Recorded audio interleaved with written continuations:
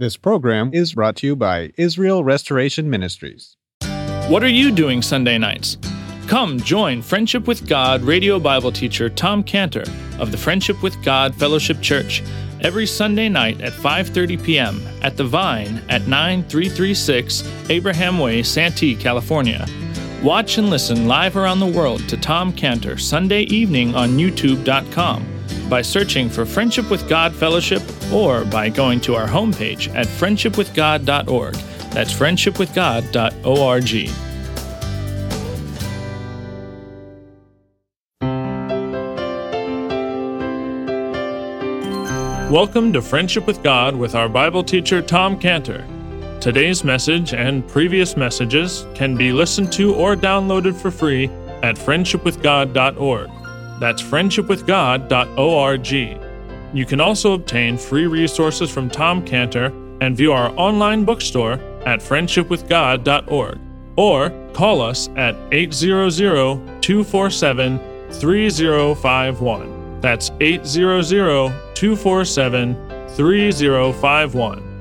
Tom Cantor also has a daily devotional verse that comes out each day by email and on Facebook. To receive this small daily devotional verse that Tom Cantor puts out, you can sign up at friendshipwithgod.org. That's friendshipwithgod.org. Or find Tom Cantor on Facebook by searching for Tom Cantor and Friendship with God. Now, here's our Bible teacher, Tom Cantor. And the question is, how did we go from the end of verse 7 of the foreman talking with Boaz to the start of verse 8 of Boaz talking to Ruth? It's simple.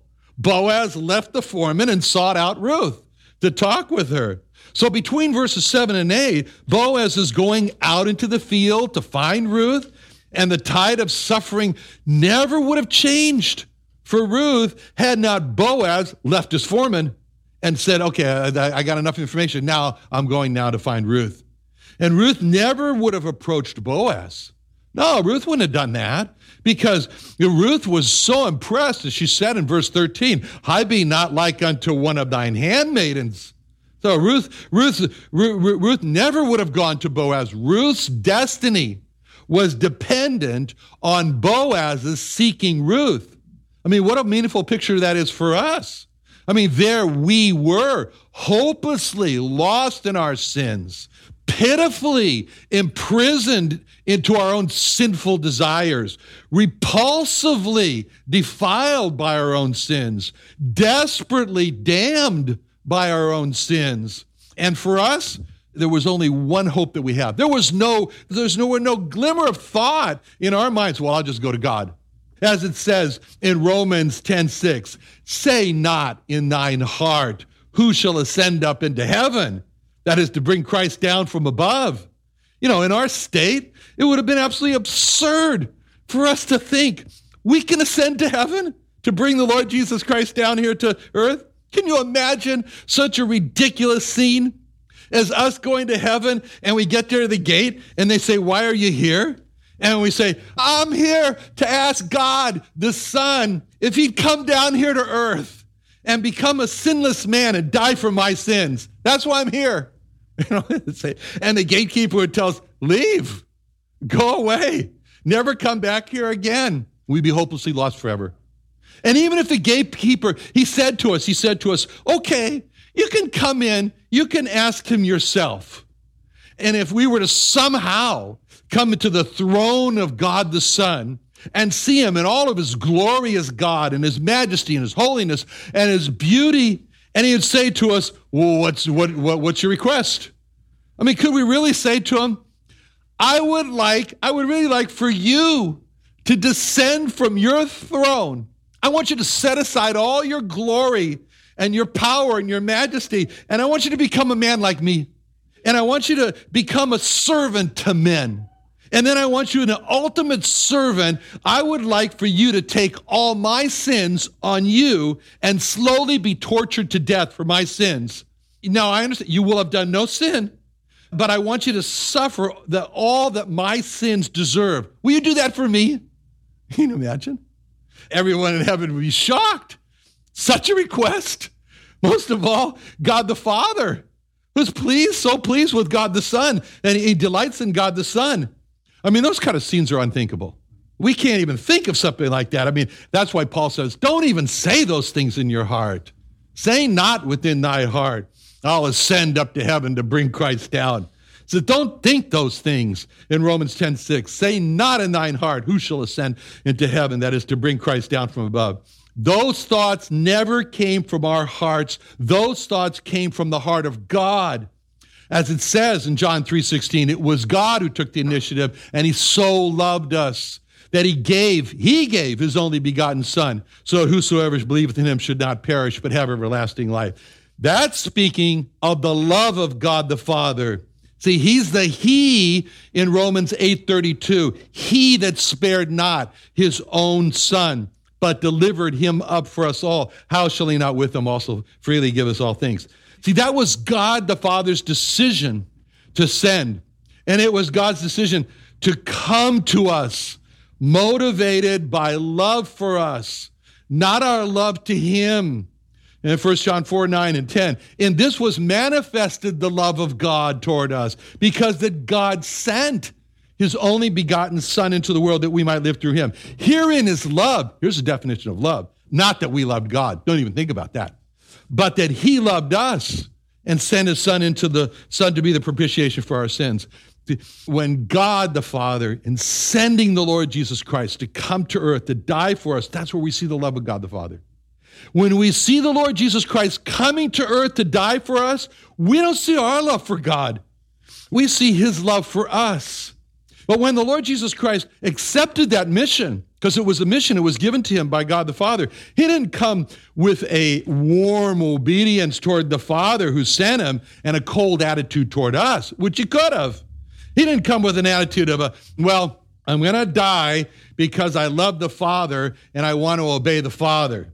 But I really don't care for man I'm dying for. I just have to do it because I was asked to do it, and I love the Father, and I have to do this. Yeah, this is really great. This is really great. Man sins, let me see how this works. Man sins against God. God the Father loves man. God the Father sends me to die for man. How's that good? Great. Man sins, the Father loves, I die. That's a great deal. Somehow I got the wrong end of this. Man sins, God the Father loves, and I suffer and die. How'd that work? That sequence doesn't seem fair. Man sins, God loves, I die. You might have just said something like, boy, I can't wait till I get to earth. I'll show man how much I think of them sinning and having me to die because the Father sent me. None of that attitude was in the Lord Jesus Christ. None. The Lord Jesus Christ not only obeyed outwardly, but he obeyed inwardly from his heart when he obeyed God the Father, who gave his only begotten Son, because the obedience of the Lord Jesus Christ was so perfect that he adopted the loving heart of God the Father. And he proved it when he said in John 15:13, greater love hath no man than this, that a man laid down his life for his friends. See, when he said that, it's important to see what he did not say. See, when he said, he did not say, greater love hath no one than this, that a man give the life of his only begotten Son to be laid down for his friends. If he had said that, he would have been talking about the love of God the Father. And he might have said something like this, God the Father really loves you because I know how much he really loves you. For him to give my life for you shows me how much he really loves you. Don't ask about what I think about you. And that, you're the one who caused me all this loss and the pain and the suffering and the humiliation and the death. See, he wasn't talking about the love of God the Father. It was, see, when he said in John 15:13, greater love hath no man than this, that a man laid down his life for his friends. He's talking about his own personal love. His own personal love. This was in John 15 when he said that. And John 15 is past John 3.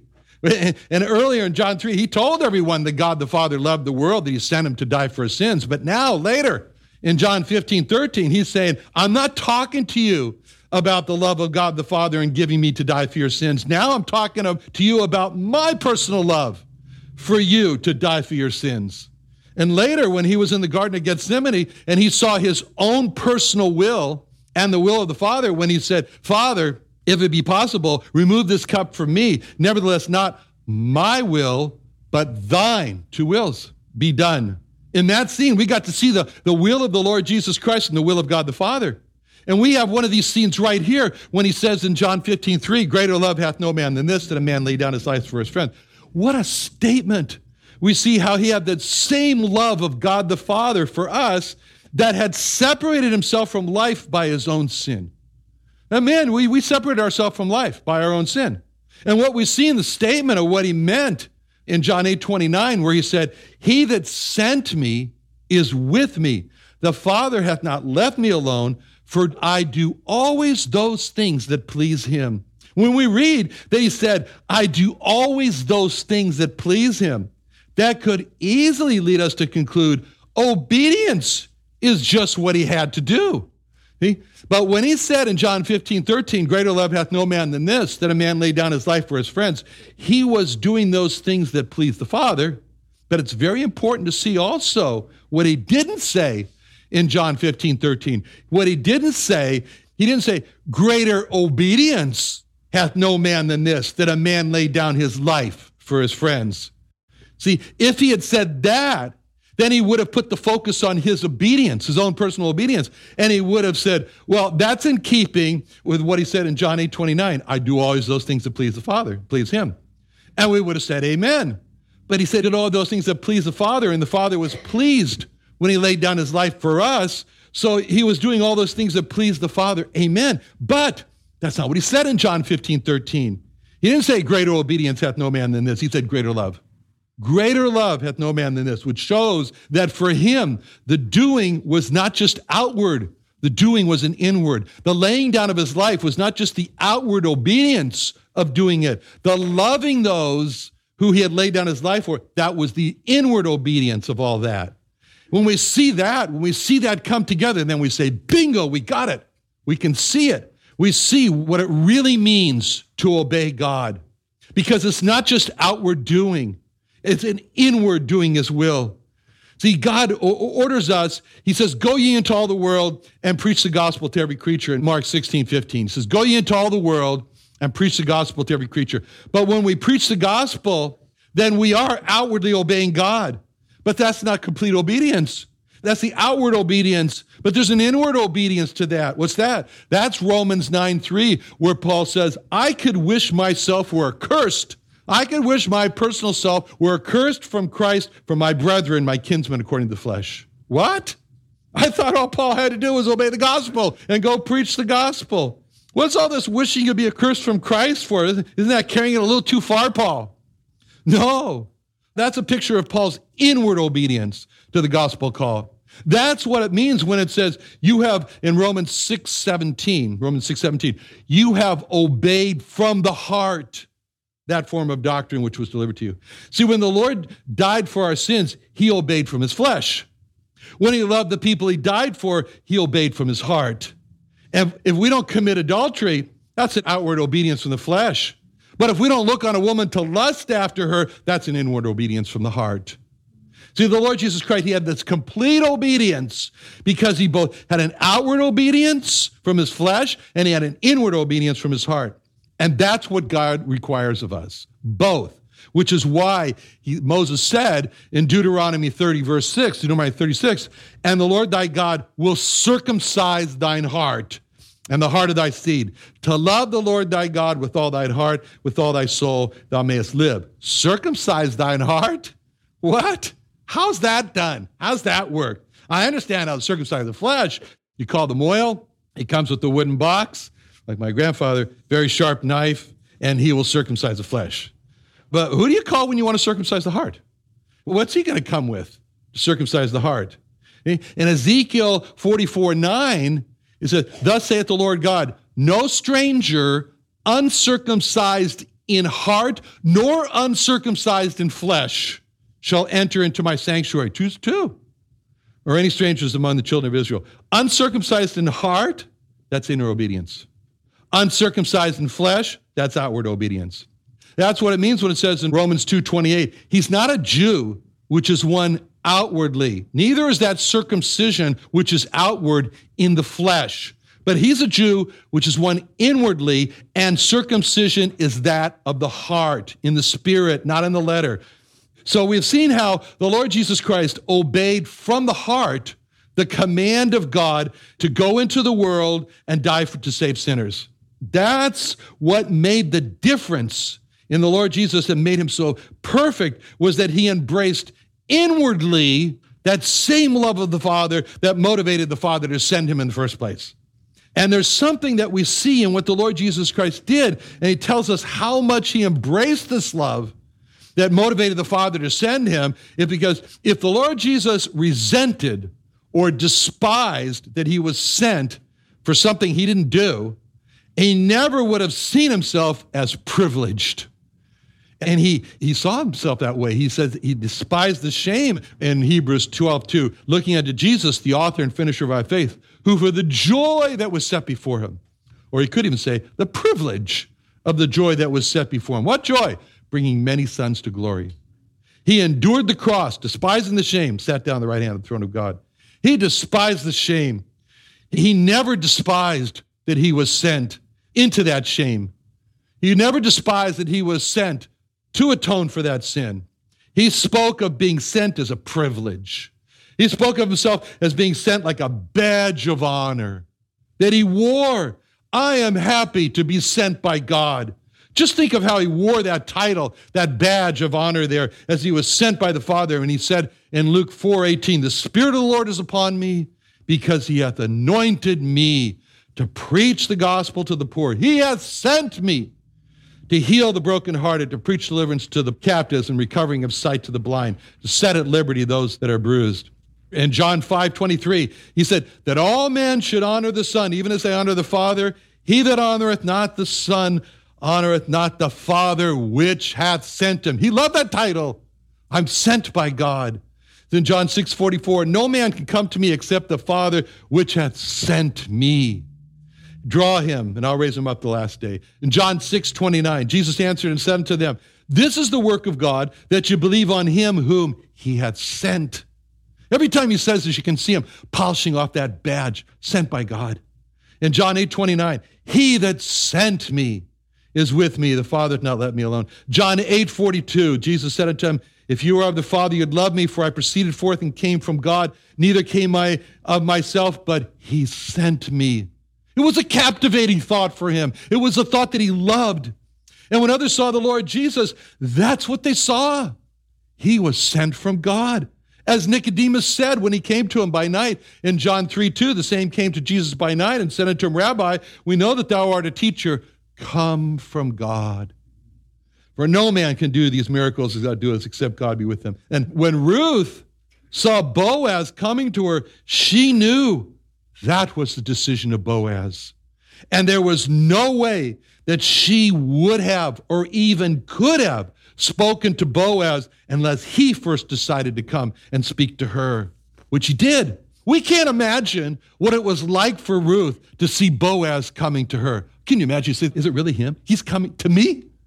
And when Boaz spoke to her, her life changed. Everything changed in her life, from a life of destruction to a new life of building. We can't imagine how those first words that Ruth heard, it changed her whole life from darkness to light. Everything changed with Ruth when she heard the voice of Boaz speaking to her. And here we see ourselves in that scene. Because when we heard the words of the Lord Jesus Christ in the Bible speaking to us, all of a sudden, the Bible went from just being a religious book to becoming the Word of God to us, sent to us. Everything changed for us when we heard in our souls the voice of God speaking to us through the Bible. What a difference just words meant to Ruth when she heard the words of Boaz.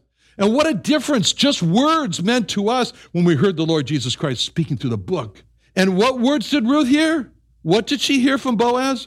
Words she'd never heard before. Promises. Promises. See, that's what he said. Promises is what he came with. Promise how she's going to be taken care of.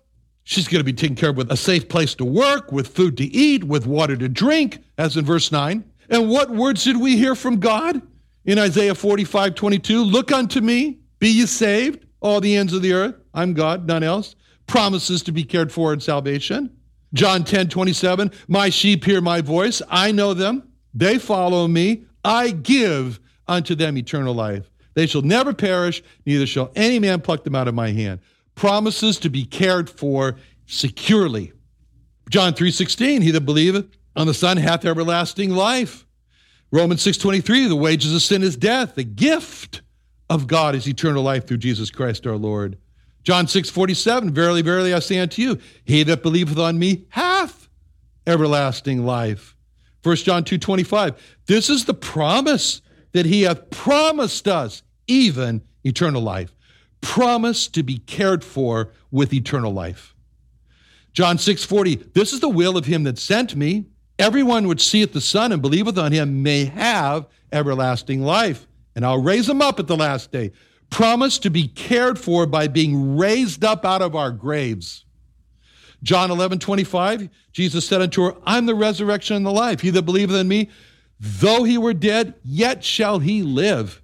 Promise to be cared for by being brought right through death into life. John 5:24, verily, verily, I say unto you, he that heareth my word, believeth on him that sent me, hath everlasting life, shall not come into condemnation, but is passed from death unto life. Promise to be cared for by being passed right out of condemnation and death into life. John 6:35, Jesus said unto him, I'm the bread of life. He that cometh to me shall never hunger, and he that believeth in me shall never thirst. Promise to never again experience soul hunger, never again experience soul thirst. He that believeth in me, as the scripture has said, out of his belly shall flow rivers of living water, John 7:38. Promise to be cared for by being given a life purpose of giving others the word of life. 1 Samuel 2:9, he will keep the feet of his saints. Psalm 37:28, the Lord loveth judgment, forsaketh not his saints. They are preserved forever. Jude 1:24, now unto him that is able to keep you from falling and to present you faultless before the presence of his glory with exceeding joy. What are these? Promises to be cared for with protection and with preservation. John 14:12, verily, verily, I say unto you, he that believeth on me, the works that I do shall he do also, and greater works than these shall he do, because I go to my Father. Promise to be cared for by being given a life purpose, a purpose in life, a real purpose in life of doing the works of God. Hebrews 13:5, let your conversation be without covetousness, be with content with such things as you have, for he hath said, I will never leave you nor forsake you. Promise to be cared for with the presence of God, that he'll never leave us or abandon us. 1 Thessalonians 4:17, so shall we ever be with the Lord. Promise to be with God forever. Ruth's life was changed when she heard and believed these promises that Boaz made to her, just as our life was changed when we heard and believed the promises that the Lord Jesus Christ made to us. Ruth's life was changed when she heard and she believed promises. That's the same with us. And we can't imagine what it was like for Ruth to hear these words from Boaz. I mean, here was one of the people of God speaking to her, things she never heard before. Wait, look at verse 12. She's hearing about being paid back by God, being rewarded by God, about something about an overshadowing, protecting wings of God. She's not being spoken down to by Boaz. She's being addressed by Boaz as an equal. Another wonderful day studying the Bible with our Bible teacher Tom Cantor here on Friendship with God. Don't forget that today's message and previous messages can be listened to and downloaded for free at friendshipwithgod.org. That's friendshipwithgod.org. You can also go online to find free resources from Tom Cantor and our online bookstore at friendshipwithgod.org. You can also find Tom Cantor on Facebook, and you can also go to friendshipwithgod.org to sign up for his daily devotional. Tom Cantor is also the founder of Israel Restoration Ministries. You can visit that website at israelrestoration.org. You can write to Tom Cantor at P.O. Box 711330, Santee, California 92071. That's P.O. Box 711330, Santee, California 92071. or email Tom Cantor at tomcantor@friendshipwithgod.org. That's tomcantor@friendshipwithgod.org. For more information about Tom Cantor and Friendship with God and Israel Restoration Ministries, call us at 800-247-3051. That's 800-247-3051. What are you doing Sunday nights? Come join Friendship with God radio Bible teacher Tom Cantor of the Friendship with God Fellowship Church every Sunday night at 5:30 p.m. at The Vine at 9336 Abraham Way, Santee, California. Watch and listen live around the world to Tom Cantor Sunday evening on YouTube.com by searching for Friendship with God Fellowship or by going to our homepage at friendshipwithgod.org. That's friendshipwithgod.org. This program was brought to you by Israel Restoration Ministries.